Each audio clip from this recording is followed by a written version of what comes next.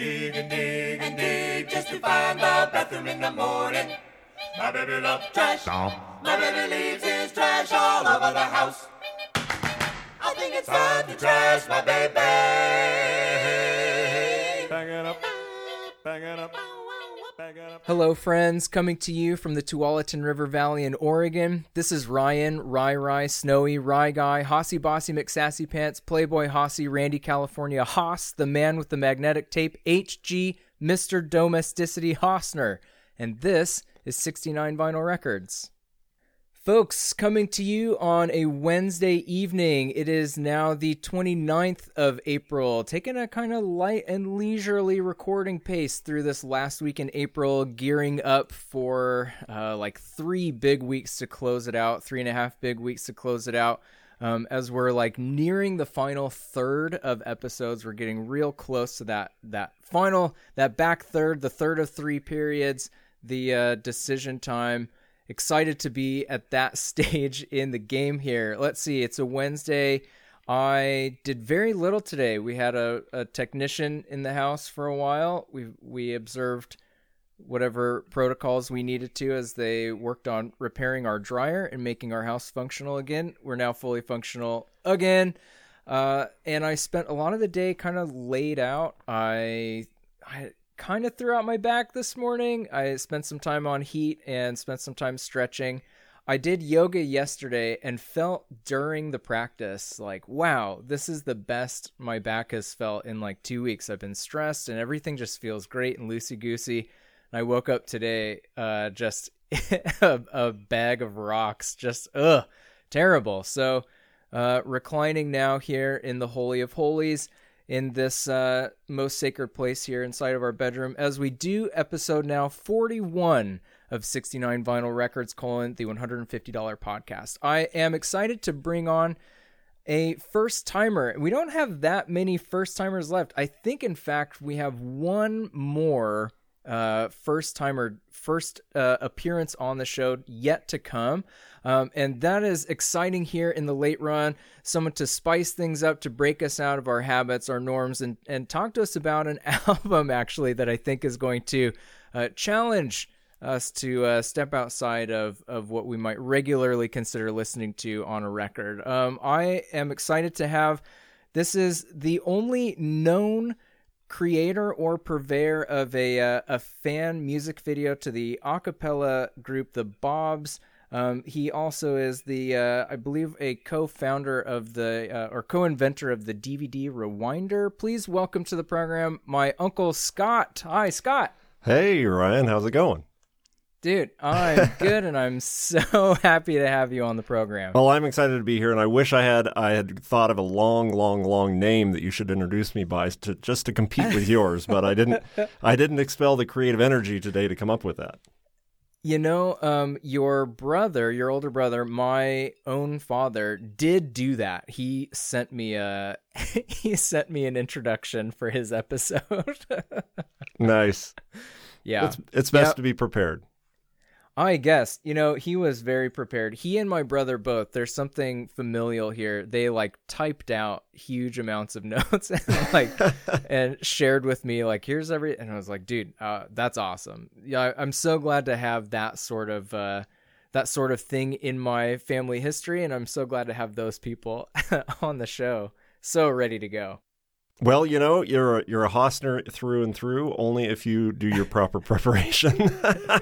And so we'll see. I'm not sure I'm going to live up to that, but I'll try my best. Oh, I have no doubts at all. Now, Scott, I do want to, before we get into this album, there was an episode, it was actually episode 21. So 20 weeks ago, one of your other nephews, my cousin Matt, was on the program, and I was saying wow, episode 21, Matt, you were also at my 21st birthday, and neither he nor I have a very clear recollection of that evening. We know we know some essential beats, but we also knew that you were there.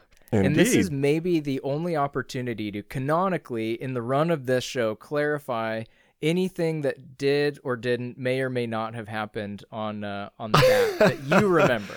Well, who's going to be listening to this podcast? I'll preface it by this. There was a couple things that went on that evening that I thought, wow, these guys trust that it's not going to go beyond tonight and that I am not going to share this information with other people. So now you're asking me about this on a podcast. I'm not sure I'm going to be able to fulfill your wish while at the same time my initial internal promise to myself about not sharing some of these things. Well, I will say this. It was a full 12 plus years ago now. And here's what we've revealed already. And it was mostly just trying to suss out any details. So we of course know that the evening started at Darcel seeing a drag review. Yeah. We know that we ended up at some sort of piano bar where I believe, Scott, that you recommended to me or maybe even ordered for me a Long Island iced tea. Was that the first time you'd ever had one? Yeah, well, certainly, yeah. Before that, my experience with alcohol was like Solo cups and like Coors, you know? I didn't have a whole lot of like ordering experience or like fancy cocktails. But to be honest, Scott, that's about where my like specific knowledge of where and when and in what order things happened sort of comes to a close for that evening. Okay, well, that piano bar that you have some recollection of was Hobo's. Down on 3rd Avenue. I believe pre-coronavirus it was still there, so hopefully it will be for a long time. I don't remember the discussion of how we ended up there, other than maybe you guys were wanting something a little quieter. Yeah, it's not too far from Darcel's. Boy, yeah. What should I share? The Long Island iced tea wasn't the only thing that you guys consumed that night. Sure. Yeah. So that might have something to do with your lack of recollection. Well, actually, so I know exactly to what you are referring, and I am pretty sure you remember better than I do, obviously. I don't think that I smoked any pot that night. I could be wrong about that. I know that I did in and around that time, but I don't know if I did on that very night. I think I was a little wary. Yeah, and I couldn't testify hand to a Bible that you did. There's an that there's is the sort of 69 vinyl records threshold, by the way. There is a kind of a smoking patio, more or less within that bar, and you guys went out there, and I didn't. Gotcha. I didn't visit the patio with you for any extended period of time. I think I popped my head out there, and it was obvious by the odor what was being smoked. But did I see something in your mouth? No, I don't. Maybe not. Well, maybe not. maybe I did. But I did. I have to admit, there were some. First of all, it was awfully cool that y'all invited me to your 21st birthday. At that time, I felt. Gosh, I guess I still qualify as the cool uncle that you would invite me to join you, and I had a great time that night. And then there were those thoughts like, I remember, these when these kids were born. Yeah, and I would never have pictured this. Sure. Yeah. I went to 2 or 3 establishments that night, at least a couple of which were gay bars, and had a great time. And I was honored. Well, I'm honored that you have held on to and protected the sort of secret history of that night until this very moment. I appreciate you filling some things in. Hobos for sure. Yep. Yeah. It wasn't. I'm pretty sure that I did not end up like puking that night. No, even I don't remember anything like that. Yeah, and I, of course, being a tiny little 21-year-old man, I don't even remember being particularly hungover the next day, which is just outrageous to me. Oh, to be 21. Oh my gosh! Seriously, it just gets worse and worse, man. Yeah, well, I believe it. Matt and I did an episode recently. I had like 2 drinks while we recorded, and I was like blasted the next day. Like, oh god. Got to have a glass of water for every drink. I guess that's man. I keep that rule when I go out, and I forget about that rule when I'm quarantined at home, sitting on the couch. That's a good one. It's all about dehydration.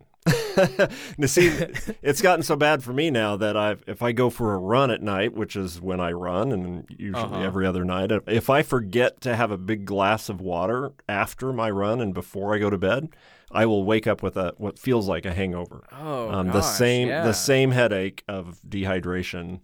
It feels identical, and that was never the case until a few years ago. I used to be able to dehydrate myself and feel nothing, but not so much as we get a little older.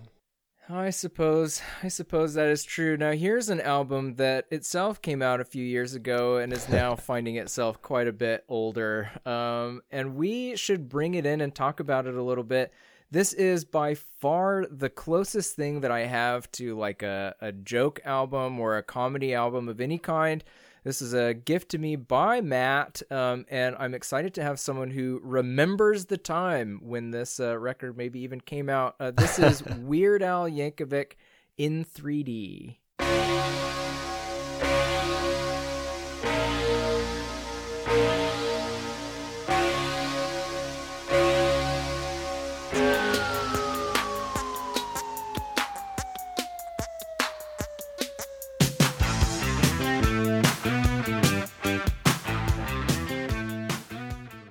In 3D.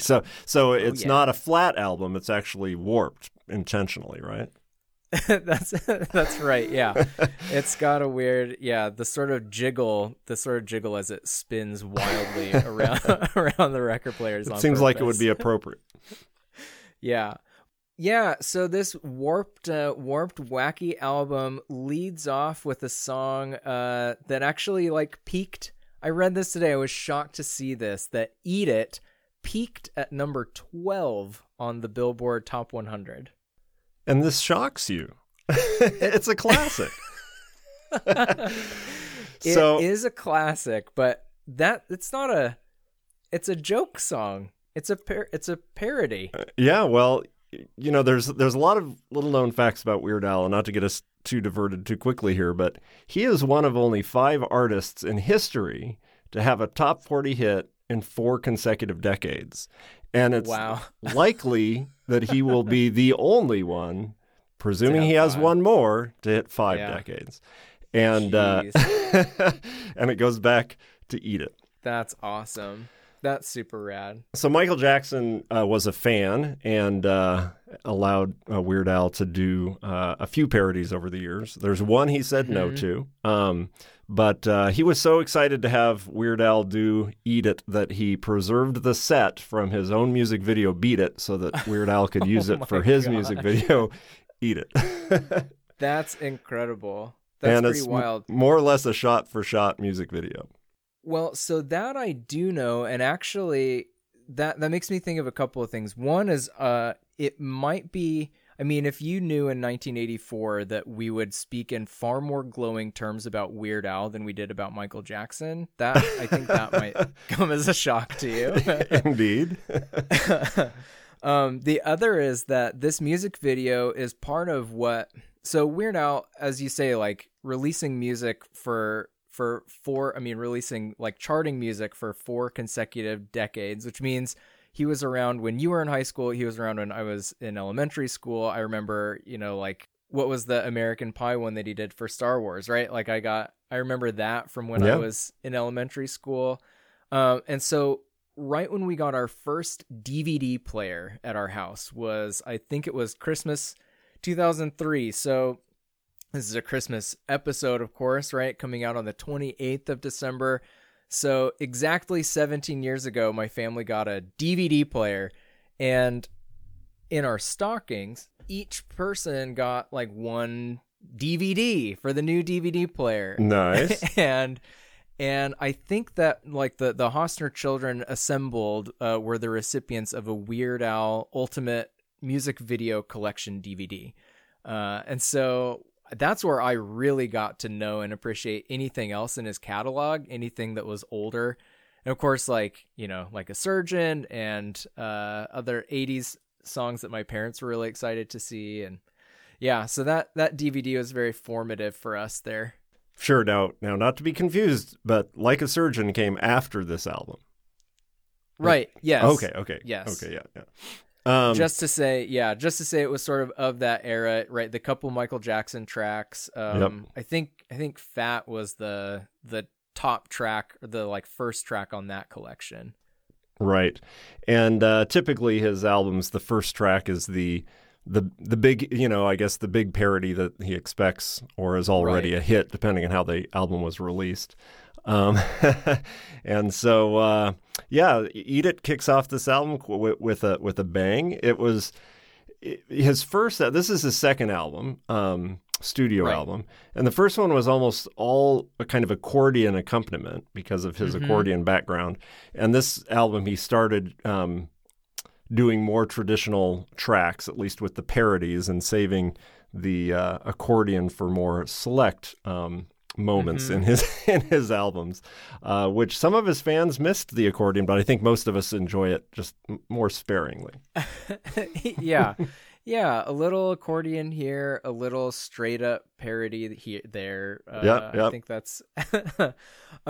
I do appreciate. So something I was seeing was how over time he went from being, you know, needing to sort of do near interpretations, or like in this album they're all like pitched up or done a little bit a different tempo, right? Unlike now where he can just like use the exact same music. It sounds it sounds almost identical today. Yeah. So that was still fun to turn on Eat It and hear it. It's just like so fast, so it like really lends to how silly it feels, right off the bat. Indeed. Have some more chicken, have some more pie. It doesn't matter if it's boiled or fried. Just eat it. Just eat it. Just eat it. Just eat it. Oh!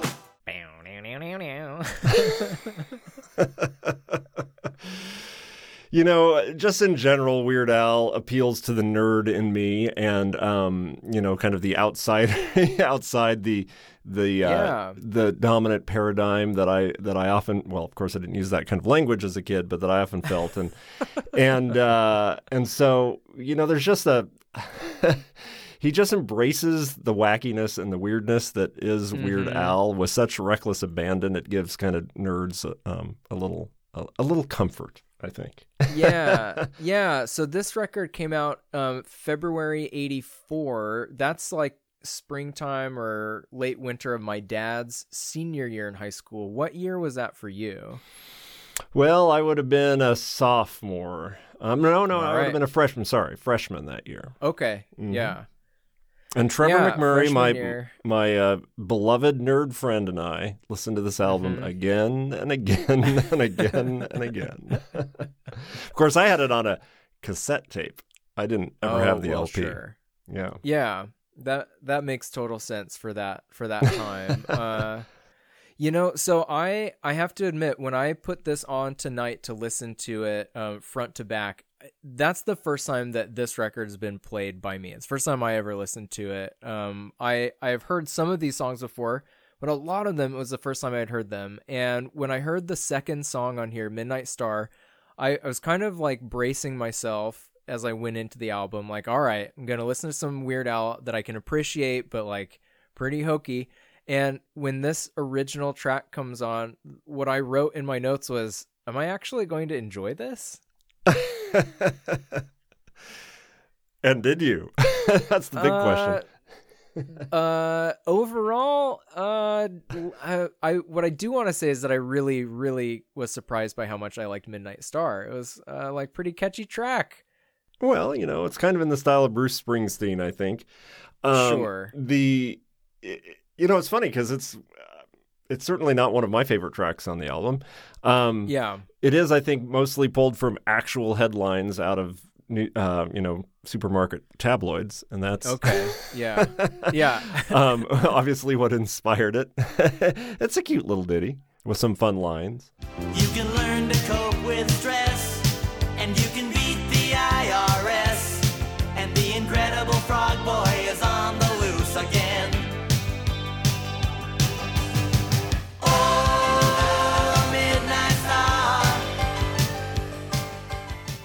I was just kind of like, I don't know. Because I have not been a Weird Al album listener, I don't know how much of his original music I've actually listened to or come across. And so I was just a little bit pleased that when it was his turn to write something that wasn't I don't know. So you say Springsteen, and I believe that. To me, it wasn't like a super obvious pastiche like some of the other ones are. Right. And I was pleased with this. I was pleased with his songwriting. I was pleased with what it sounded like. Like, oh, maybe he could have been a. That's like, the parent who's like never pleased with their comedian son. Like, couldn't you have just been a regular musician? If he had been, but I'm convinced if he'd been a regular musician, he would be a janitor today. It's like he has an ability to turn a phrase that is pretty unique, and his ability to parody and vocalize so many different styles of music is That's what true, really yeah. makes him a joy to listen to. And if he was just doing straight up music, I think he'd be pretty forgettable. Yeah, no, I'm with you there. I don't know that Midnight Star is enough to get me to like buy a whole record of like, let's get this guy's original jams. But I was like pleasantly surprised with it. That's better than the next song. Yeah, that's for sure. I wrote here for the Brady Bunch, pretty rough. Indeed. It's an Old Men Without Hats song, which I don't even know if you would personally recognize. You do know the song, Safety Dance? Yeah, I know Okay. Safety Dance, and Safety Dance by itself is already silly. It's already like doing self-parody. It didn't feel like It needed. It didn't feel like Weird Al was doing a whole lot extra. Sure, fair. Nope, I get it, and I agree. Say, you can watch 60 Minutes, even Captain Kangaroo. But there's only one set, so whatever you watch, well, I gotta watch it too. Say, give it up, television's taking its toll. That's enough, give me the remote control. Although it did have a Phil Donahue reference, which I thought you might. Don't you have like a Phil Donahue experience? Absolutely. Do we want to take that rabbit trail? Well, let me just say that I don't know anything about Phil Donahue other than he's probably the inspiration for Weird Al's talk show character that he did on UHF. That's like all I really know. Well, so you're probably more familiar with Oprah Winfrey.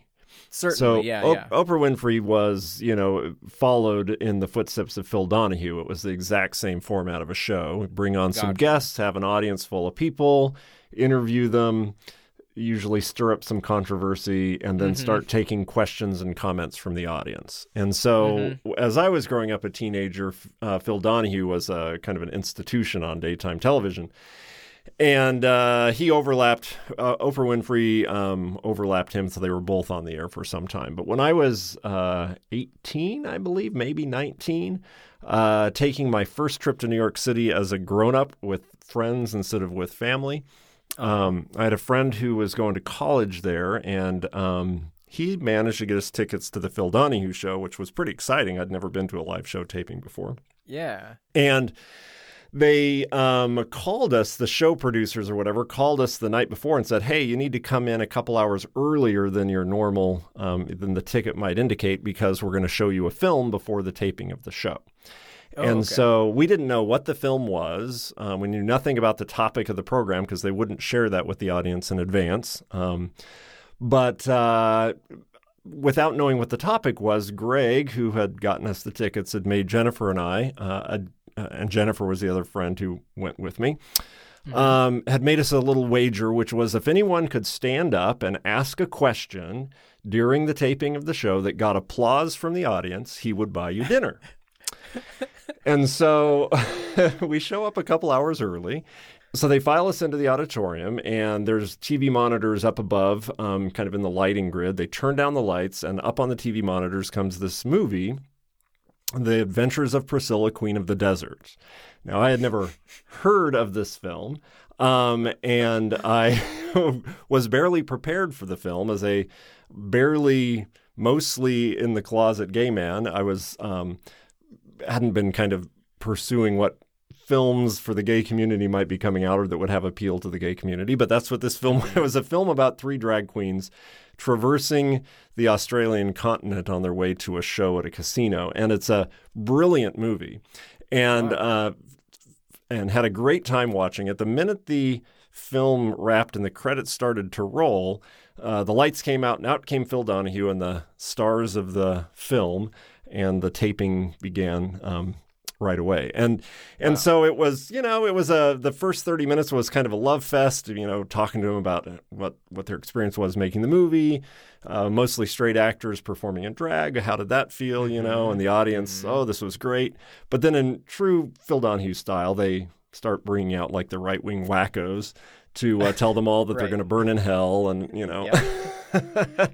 And so the whole time I'm sitting here looking at my watch, realizing the show is ticking away and I haven't earned my free dinner yet. And so I'm trying to think, what can I say that is going to make this audience applaud, right? And this was, so it wasn't long after the LA riots when Rodney King had been beaten up by police officers, and he had very famously come out on television and said, can't we all just get along, was basically what he said, in being overly forgiving of the police force. And so I stood up, raised my hand during a commercial break. Phil Donahue came over to me and he said, okay, I'm going to come to you after the break. He's standing there. He's holding the microphone in my face and says, okay, we're back. What do you have to say? And I basically said, can't we all just get along? And the audience breaks out in applause and I'm like, score, I got dinner. So that's my Phil Donahue story. Wow. Oh, man. What a radical. Can't we all just get along? It was safe enough that if my mom saw me on television, she wouldn't freak out. Yeah. So. Yeah. And it won you a dinner. That's amazing. Yes. And I still have the VHS tape of that episode of the show. Oh, wow. That's a really special thing. The next song on the album isn't I Lost on Jeopardy, but, that's pretty good. It's related, being on TV. Sure. Talking about Lost on Jeopardy. I don't know how much time, Scott, I want to spend talking about this Bob Marley song. Well, only in as much as, a couple of years ago, I bought me a condo, so apparently it stuck. Yeah, this was the inspiration for that move. Yeah, I didn't do the wall-to-wall carpeting, but I, Oh man! but I don't mow the lawn no more. So yeah, true. Yeah. Oh my god. Some of it's true. I don't think I have any shirts with the alligator on it, but. Oh man, you gotta get some of those. The only thing that I think is worth mentioning about. I don't know that we're ever going to talk about Bob Marley on here again. Earlier this school year, for me at least, so fall of 2019, we did an activity day with our students and gave them the option, like, we'll go to Portland. We have a budget. What do you guys want to do? And the senior class is who I was working with, and they all got it together, and they were like, all right, we're going to go to OMSI on like a Friday at 11 a.m. and we're going to watch a Bob Marley laser light show. And that's what we did. It was terrible. It was so boring. Oh my God. They loved it. That's I'm always surprised because just like kids haven't done anything fun. And so everything's fun to them, Right. And so they had a blast. It was it was a whole lot of 1970s technology. Yeah, it's a weird, as artists would say, mixed media, right? Yeah, totally. Lasers and Bob Marley. Seems like an odd combination. It was super weird. Well, yeah, and so I think even like to make sure that we got our money's worth there, we started out with what was supposed to be an astronomy video, but it was actually more like a commercial for like some sort of like General Motors or General Electric or IBM thing. It was like, I don't know. So we watched this like commercial for some like private space exploration, and then we watched like laser generated alligators and palm trees for like 45 minutes. Wow. Yeah. Pretty awesome. So maybe that's why I want to skip this song. All I will say is that there's a lot of forgettable songs on this album, and yet I haven't listened to most of these songs until this week for probably 20 years, and I could still sing word for word. I could probably sing 70% word for word this entire album after 20 years. That's how much I listened to it back in the day. That's really great. That's really awesome. Or, I can't remember the name of a person I met 5 minutes ago, but, ask me to sing Polkas on 45, no problem. Ain't that just the way? How much of my brain is wasted on song lyrics, I'll never know. Gonna buy me a condo, gonna buy me a Cuisinart, get a wall-to-wall carpeting, get a wallet full of credit cards. I'm gonna buy me a condo, never have to mow the lawn. Gonna get me the t-shirt with the alligator on. I Lost on Jeopardy had a fun little Don Pardo cameo. Absolutely. Very intertwined with show business album, this. And I believe the old host of Jeopardy, whose name escapes me, is also on here. I think he's got 2 cameos in this recording. Gotcha.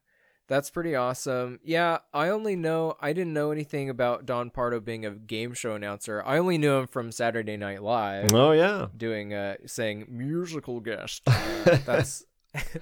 That's the only Don Pardo I knew, but I totally recognized his voice when he came on. Sure, and it's still a reference point. There's not that often that we need that kind of an announcer like here at our office when we are hiring voiceover artists, but on occasion there's a client who says, I need somebody like that guy from Saturday Night Live. Yeah.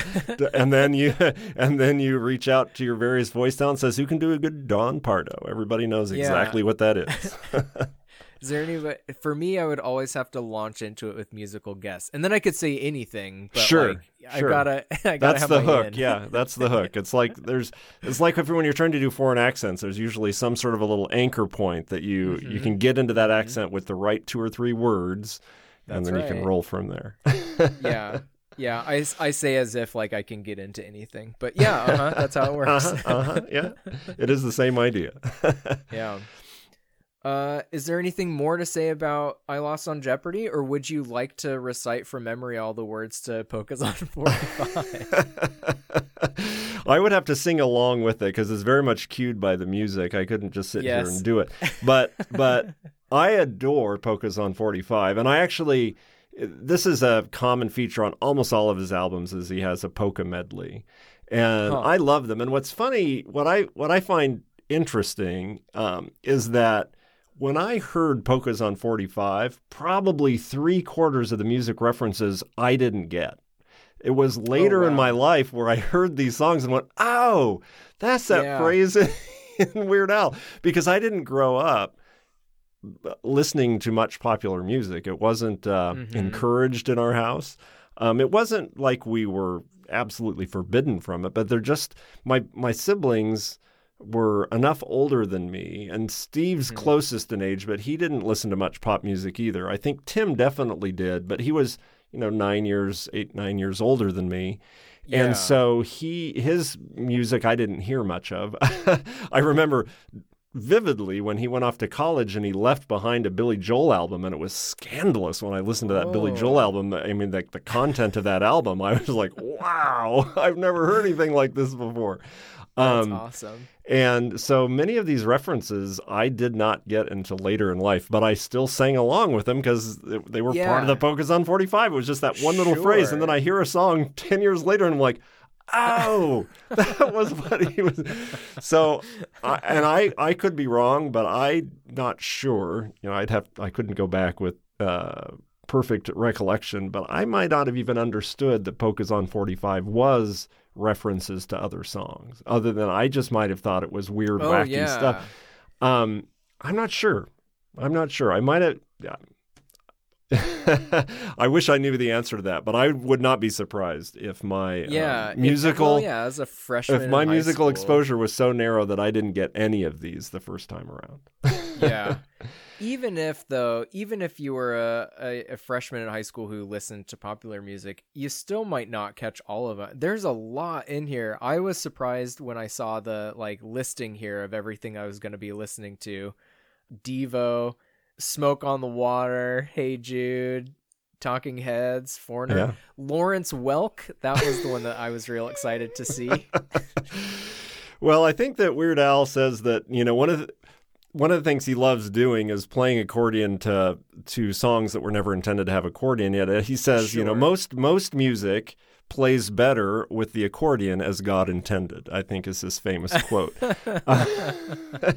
So even, recently he did Hamilton Polka, where he took most of the songs of Hamilton and mashed them together into like a 5-minute long polka song. And it's brilliant. Yeah. How can you take Hamilton, largely spoken word music, and with very, interesting rhythmic patterns compared to polka, and make it work, and yet he does. It's worth a listen. That actually sounds pretty great. I really did enjoy Polkas on 45 too. I was surprised. Yeah, I think my biggest takeaway from this album was not like, whoa, I missed out on these other parodies, but more like, God, he's pretty damn good at what he's doing here. And of course he's known as a fantastic accordionist, but it's awesome to hear him fingers a flying and doing all these interpretations of music from his own time. It's really fun.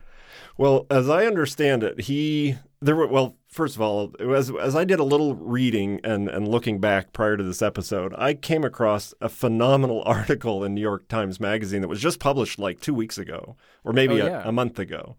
And it's a very lengthy story on Weird Al and his enduring legacy. But I learned a lot reading that article about his upbringing and how he learned to play the accordion and how he, for instance, when he first was almost a shut-in kid, and so he was relegated mostly to his bedroom growing up, had kind of a miserable upbringing, but he had this accordion and it was mostly self-taught.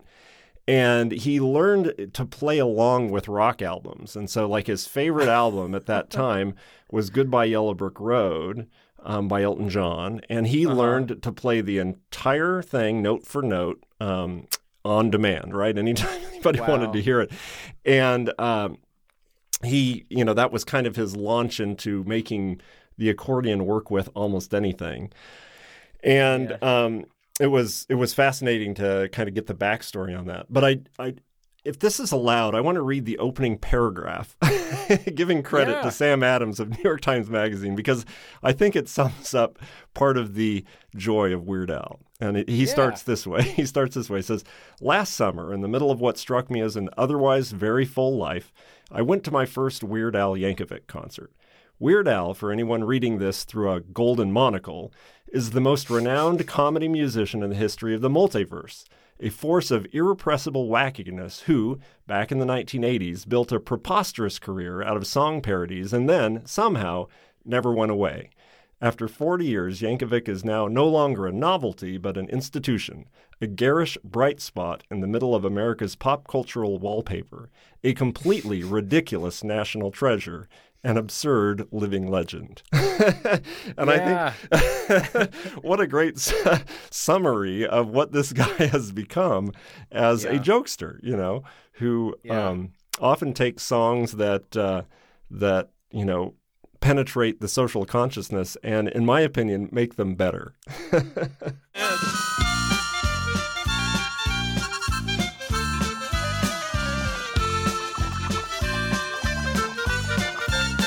Every breath you take, every move you make, every bond you break, every step you take, I'll be watching you. We have talked at length here about side A of the album here, which means we have come to the point in the program where we need to talk about Today in Coronavirus.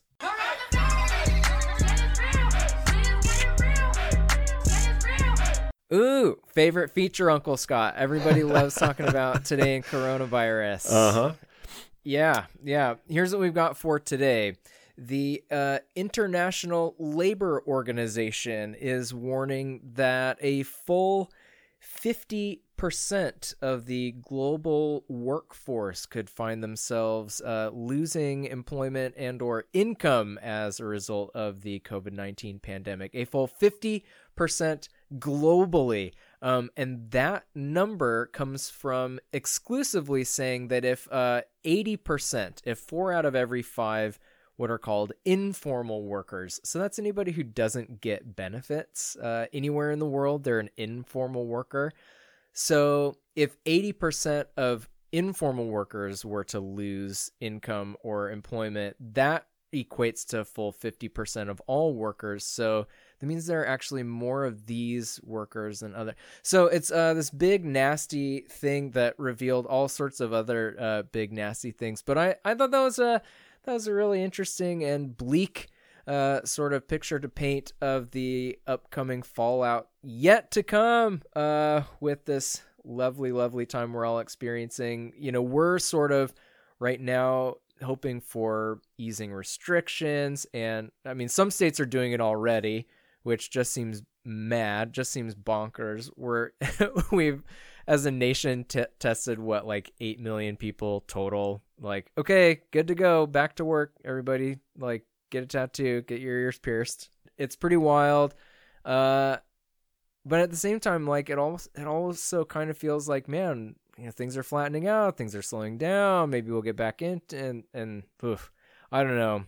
I go back and forth between being like a little optimistic. The other news from today, of course, was like, ooh, FDA wants to fast track experimental treatment, and Dr. Fauci's all pumped on it. Like, dude, that guy would be stoked for anything right now. That poor guy.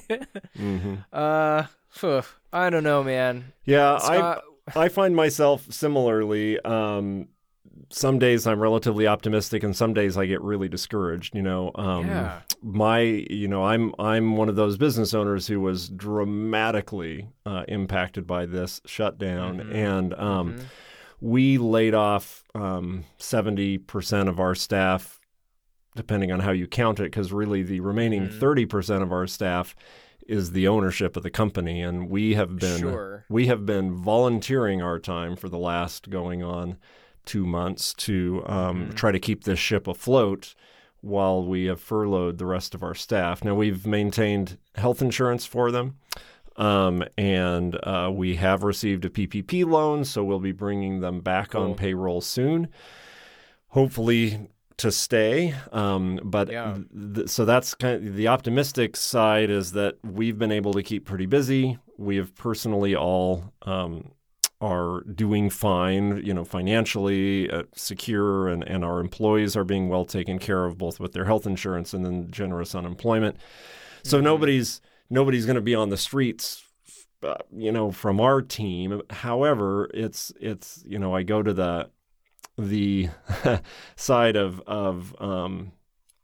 the darker side on occasion when I start thinking about, you know, what the reality moving forward may be. And I just, our company relies a lot on large events.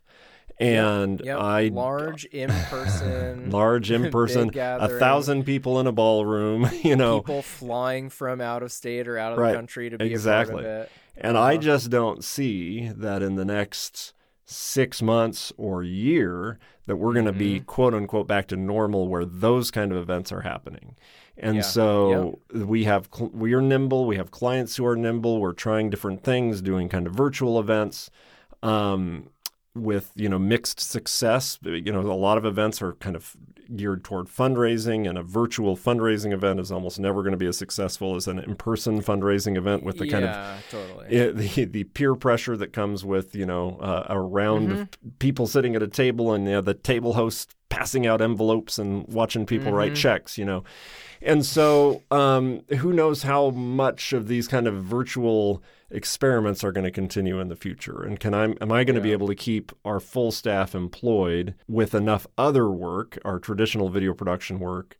It's hard to see that we're going to be able to keep everybody without any more layoffs in the future.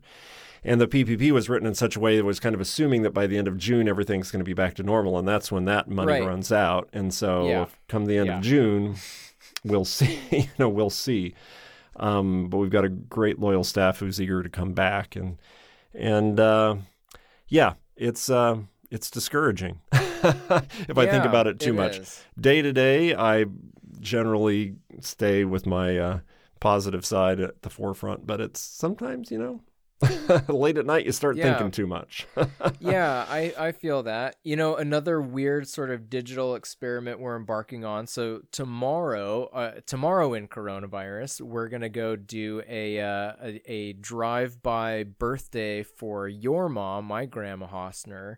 And is she going to be then like receiving a new device of some sort to be communicating with us with? Yeah. So for the audience who doesn't care, this happened 8 months ago. I've loaned my mom for the last few weeks an iPad of mine because work has changed so much, I haven't needed it much at work. And so I stripped it down to the very basics and put Zoom on there and taught her how to, put in the 10-digit number and join a Zoom call. And, it's like 4 steps, and she's written them down, and she's able to follow those, and that's worked relatively well. So, and she's enjoyed being able to see people. We've enjoyed seeing the top of her head because she never aims it quite right. But we've decided to, everybody pitched in, the kids and a bunch of the grandkids pitched in, got her own iPad. And she is hopefully going to be able to not only continue to use Zoom, but then use FaceTime so that she can initiate a call. And hopefully those will be the only 2 things she has to learn. Now, in the damn it, why did you do this? The people at Zoom and the people at FaceTime have the same icon. It's just one is blue and one is green. And so that's going to be very difficult for Grandma to learn which is which. So I'm just saying, damn them to hell. Well, that makes sense. That makes total sense. I mean, if not for that, then for a million other, million things. Indeed. Yeah. Well, that'll be fun. And maybe, just maybe she'll get into Words with Friends, and then, that's just the gateway she's looking for. Well, it's funny you mention that, because that's my hope, is that I can play some Words with Friends against Grandma. There you go. Well, here's to that. That's been today and, in fact, tomorrow in coronavirus. Hold up. Bum, bum, bum. 5 tracks here on the second side, Uncle Scott. I'm excited to talk about at least this. There's a few in here that are worth talking about. I want to start definitely with our opening track here, the B-52's send up that I really like, Mr. Popale. Help me! Mr. Popale! Mr. Popale! Mr. Popale!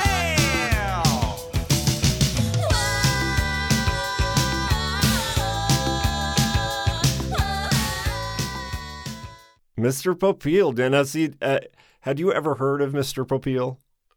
The name. Does the name mean anything to you? See. It does not. This is definitely a generational thing, and I came up on the tail end of Mr. Popale, but we've all seen the absurd ads on television, and Mr. Popale is the guy who kind of created that whole phenomenon. And for decades, if you could sell it on TV, it was Mr. Popale selling it. And so all of these bizarre... like infomercial style? Yeah, but they were 30-second spots or 60-second spots before infomercials, which are generally longer form. But it's the same idea, but in a 60-second ad. Now, don't answer yet. Here's what else you get, Yeah. That whole thing was Mr. Popale, and everybody's been copying it ever since. But I wondered if the name Mr. Popale would mean anything to you. No. In fact, what I had written down is that one of the backup singers on this track is named Lisa Popale. Yep. And I was like, what's going on there? I think, now see, you're testing my memory, but I'm pretty sure she was a relative, like a daughter or granddaughter of Mr. Popale. Wow. And when Weird Al was doing research for this, he this is probably pre-internet days, but somehow found out that his granddaughter or daughter, whoever it is, was a musician. So he thought, wouldn't it be fun to bring her in on the album? Oh my gosh. So there is a connection. And he loves to do that. If you look at his music videos, they almost all have cameos of famous people. Yeah. And so he loves to, share the love. And anyone who loves him, he returns the favor. So he and there's something like particularly nerdy about like really highly editorial decisions or like attention to really great details that really sort of, I don't know, give away just like how invested in the bit that he always is. And I really admire that. There's in that New York Times Magazine article I was referencing, he spends some time with Weird Al at his home going into his process, and it's fascinating. And he has folder upon folder upon folder on a computer of his process in working out the parody lyrics of a song, down to minute detail and variations on hundreds of ideas. And he'll take like one phrase and, there's 16 variations. Is it mow the lawn or mow my lawn or mow a lawn? And it's like, and when he was asked about like, who cares? He said, well, I'm going to be, if this is as good of a song as I think it is, I'm going to be performing it on stage for the next 30 years. I got to get it right. Yeah. Seriously. Yeah. So that's awesome. So Scott, have you seen him live? Oh yeah. Oh wow! Awesome. I saw him live as recently as last year, last summer. Yeah. He performed at McMiniman's, and he's 60 years old, and he moves like a 20-year-old. He can still do splits, one leg on the ground splits, like raise my leg up over my head splits. Wow. At 60 years old. He's an incredible bundle of energy on stage. His show's very multimedia because there's so many hundreds and hundreds of references to Weird Al in popular media that he works them all into his show. So if he's got a costume change, which he has a costume for virtually every song, there's media playing on the screen and everything from the Simpsons, and Married with Children and anything that he was ever a guest on or did a voice on or anything else. Are playing on the screens while he's doing costume changes. So there's so many references you never knew existed to Weird Al unless you happen to watch that particular cartoon on that particular day. But he obviously collects any reference to himself. Wow. It was a hot summer day. This is very similar to the concert the person who wrote the article attended to, because it's just like a sweltering hot day, and he spends so much energy. He's just dripping wet, and yet his vocals, again, I come back to at 60 years old, his vocals are flawless, and his range is phenomenal. For White and Nerdy, he's riding a Segway, basically doing choreography on a Segway on the stage through the entire song and nailing the song while riding a Segway in a very comically induced fashion. That's awesome. You go to his concert and there's stormtroopers and Darth Vader, and every community he goes to, he gets because he's a huge Star Wars fan, which of course I grew up with so much connection to Star Wars, and he's got several parodies that involve Star Wars. But so he gets the local Star Wars reenactors to appear on stage with him, when he does Yoda or whatever. And so there'll be like 16 stormtroopers and Darth Vader on the stage as he's doing, the Yoda songs or the other Star Wars parodies. And it's just a joy to watch. But as much as watching the show is fun, it's the audience that's just... It's unreal. They literally are from, like 2 years old to 80 years old. Yeah. And if you look around, almost everyone is singing along, and many of them in their Hawaiian shirts or various other nerd memorabilia that is authentic. They're not just putting on a Hawaiian shirt because it's Weird Al or wearing weird clothes or whatever. It's because that's them, and they can be themselves at a Weird Al show, and people appreciate it instead of mock it. It's like, what a collection of people that are just ecstatically overjoyed by the entire concert. And I took this, when I went this last time, I took a woman friend of mine, Valerie, who is about 10 years my senior, had very little exposure to Weird Al. But she thought that'd be a fun thing to do. So she came along with us and she loved it. And she's the one who forwarded me the article from New York Times Magazine. She's like, oh my gosh, I finally understand everything we just saw, or that we saw last summer. And again, he strikes at something inside me, and I think inside of many of his fans, that don't take yourself too seriously. I don't take myself seriously.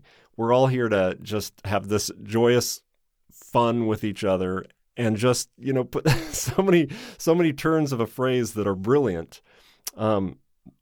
That it's like I say, it was a joy to be there, and it's the third time I've seen him in concert, and he hasn't missed a beat.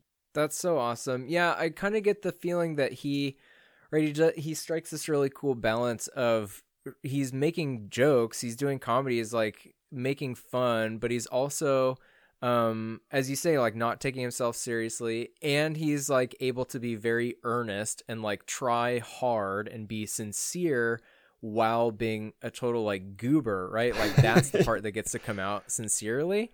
Right. That's really neat. Yeah.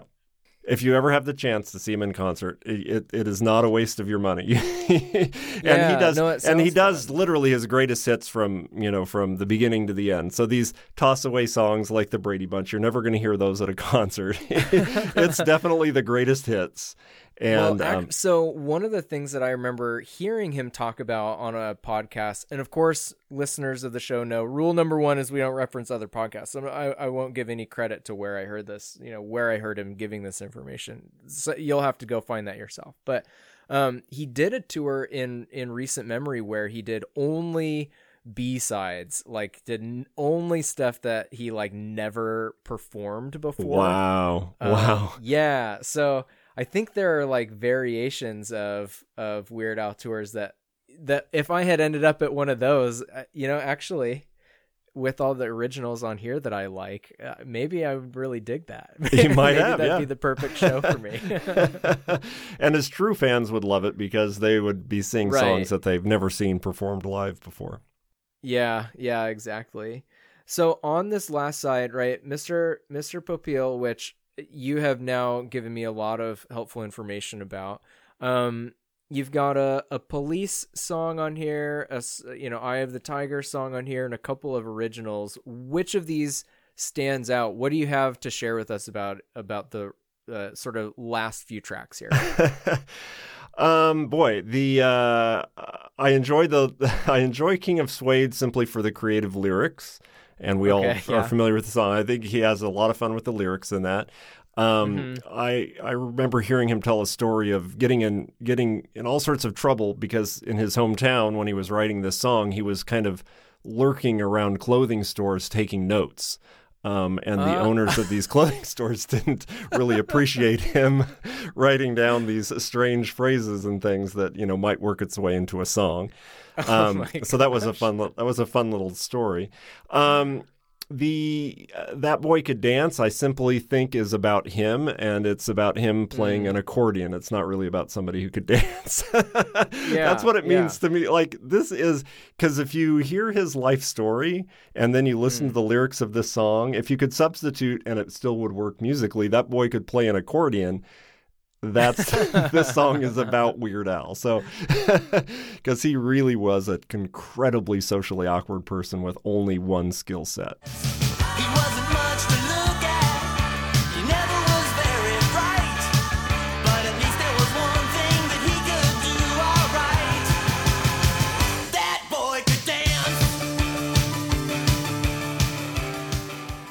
So, really nothing much to say about the theme from Rocky 8. Other than it's the theme from Rocky. Yeah, the Rye or the Kaiser.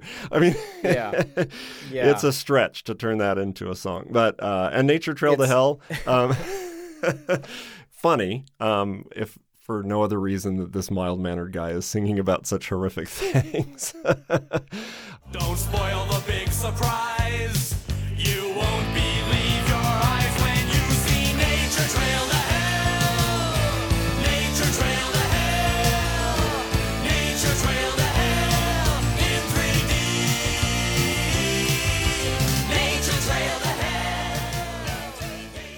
I really liked Nature Trail to Hell. I was surprised by how much of a like I was like, wait, is he trying to do like parts of it? I thought he was maybe trying to do a little bit of Sabbath.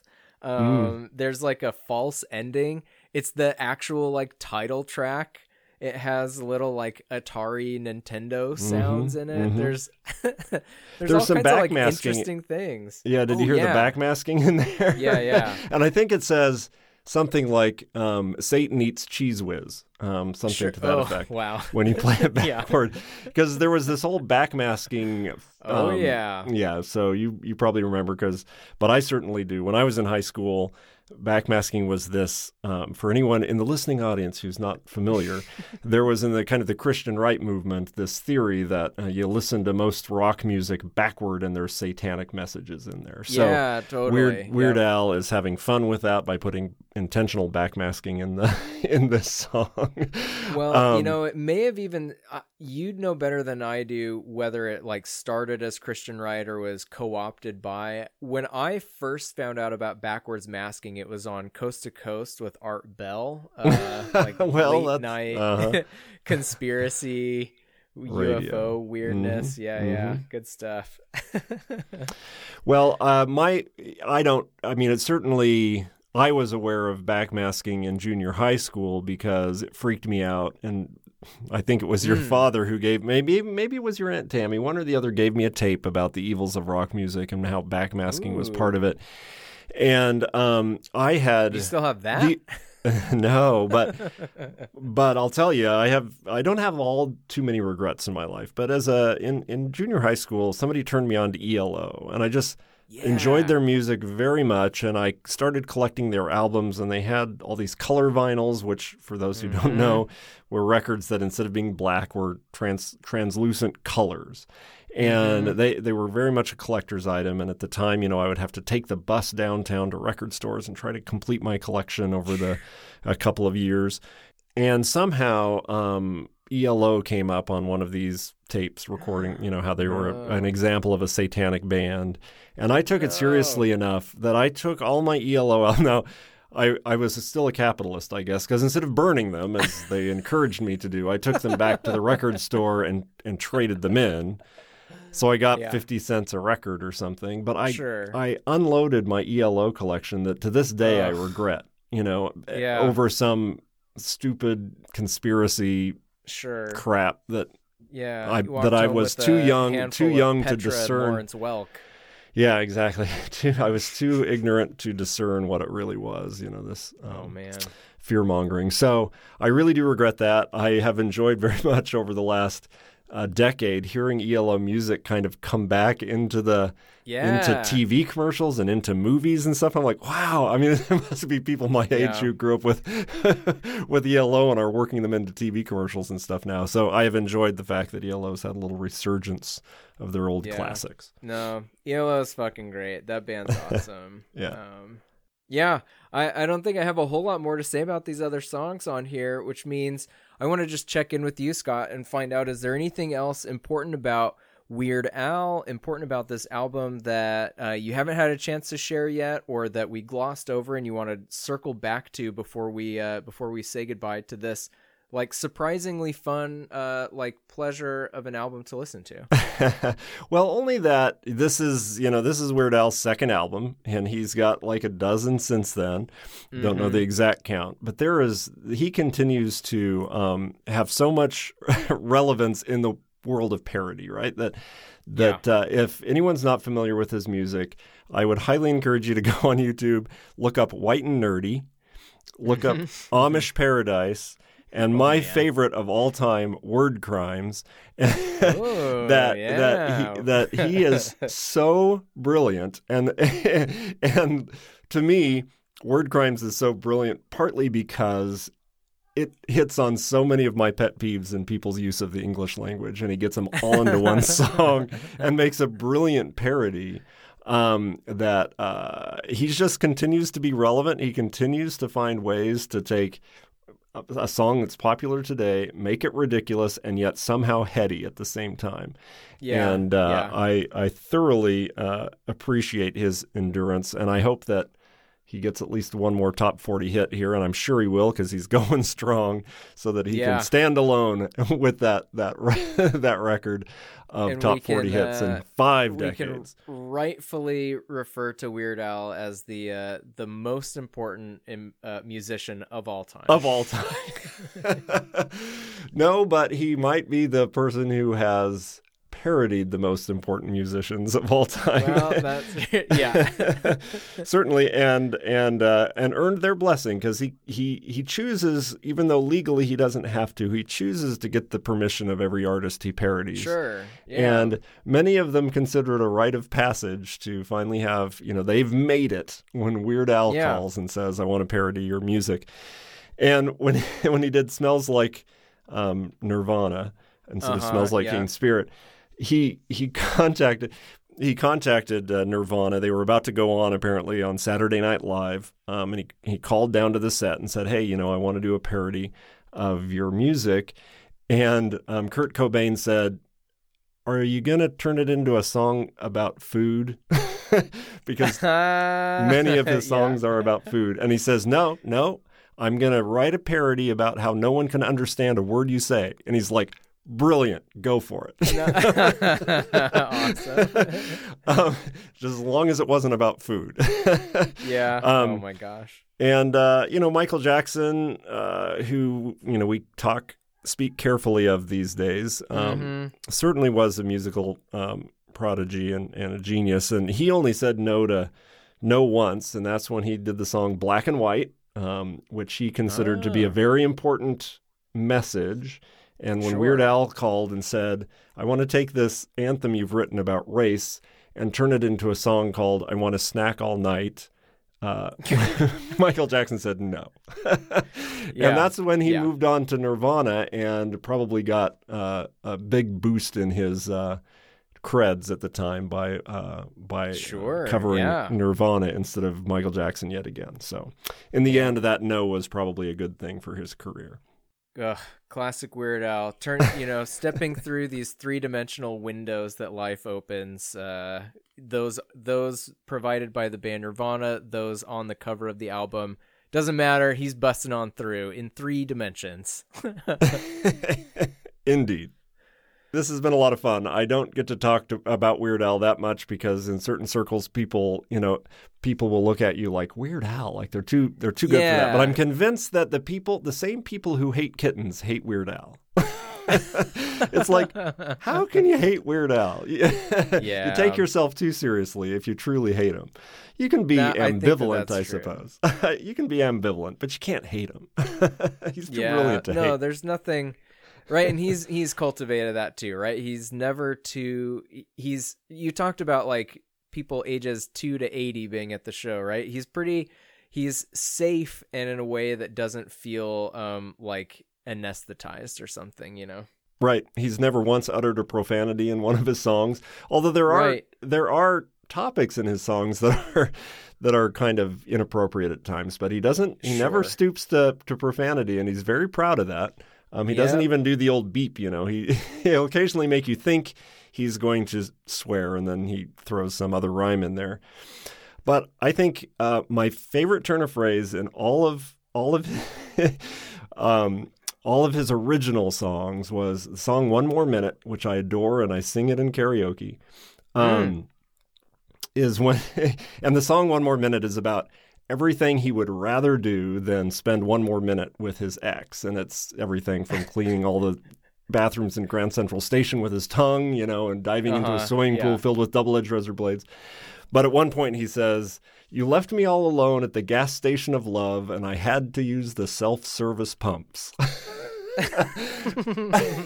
And to this day, I adore that line. So that's pretty awesome. We can leave you with that. That's pretty rad. Well, yeah. Thanks, Scott, for talking about this album. There is a little bit of time left here on the program, and what we usually do here is end with something a little fun. So, Scott, I need to ask you, my guest, shall we play a game? Shall we play a game? Yes, but you need to say that in the Whopper computer voice. That's right. The sample that I have from that I grabbed. So I was like, I'll grab some music drops, and like did a big did a big like sweep of those, and I was still really early on in figuring out how to use all the equipment and everything. So I have this like super quiet sample of that I always have to put in its own track and like crank up like 12 decibels to make it match. Audio gain so 99. stupid. Ugh, so lame.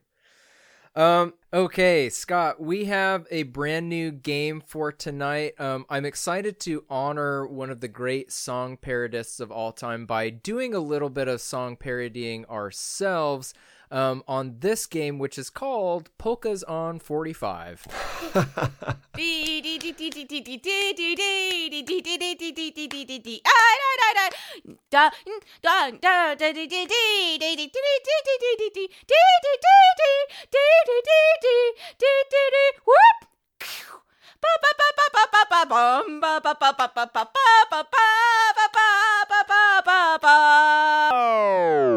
So here's what I have in front of me, Uncle Scott. I have Spotify open in front of me to a playlist called 2000s Hits. It's 5 hours and 6 minutes of the biggest 2000s hits, including Bye Bye Bye, Hips Don't Lie, Uptown Funk. Wait a second, Uptown Funk. Okay. That seems a little too recent. If I Ain't Got You, and more. This has 1.4 million likes on Spotify. My plan here is to shuffle play and see what song comes up.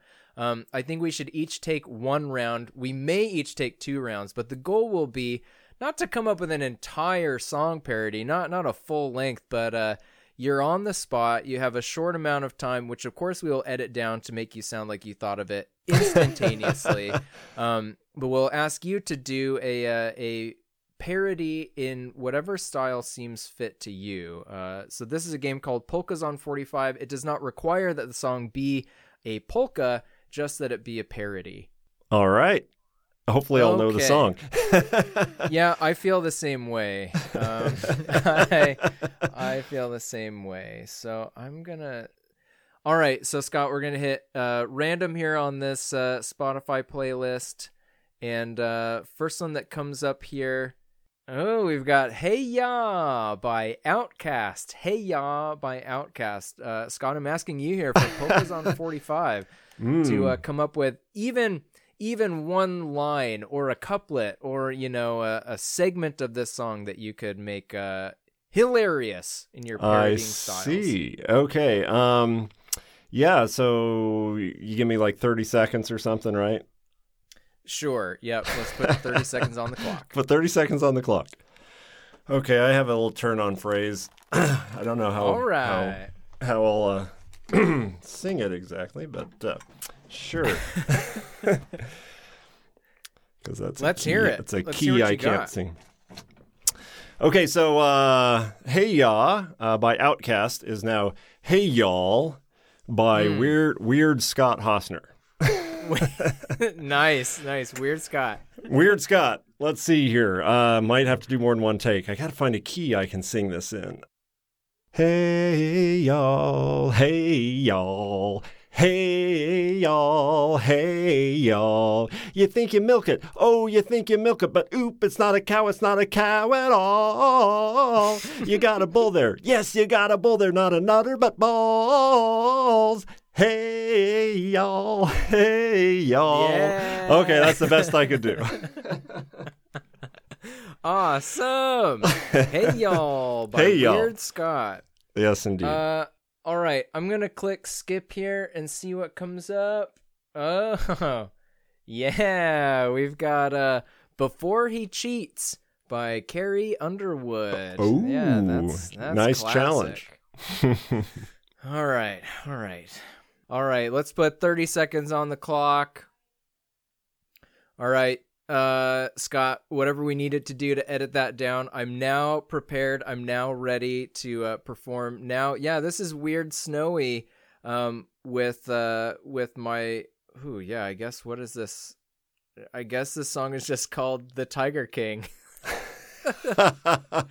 It goes, will anyone come December 28th, 2020, will anyone remember the Tiger King? Oh man, people will be like begging for new Tiger King content. Yeah. The sequel will be out by then. I mean, very much a la Weird Al. I need to sing today's songs about today. There you go. Yeah, so, all right, here we go. We've got, I dug my teeth into the arm of a pretty little ex-con 4 feet high. Rubbed my mane against Doc Antle's meat. I made Carol Baskin a new ex-wife. What do I have here?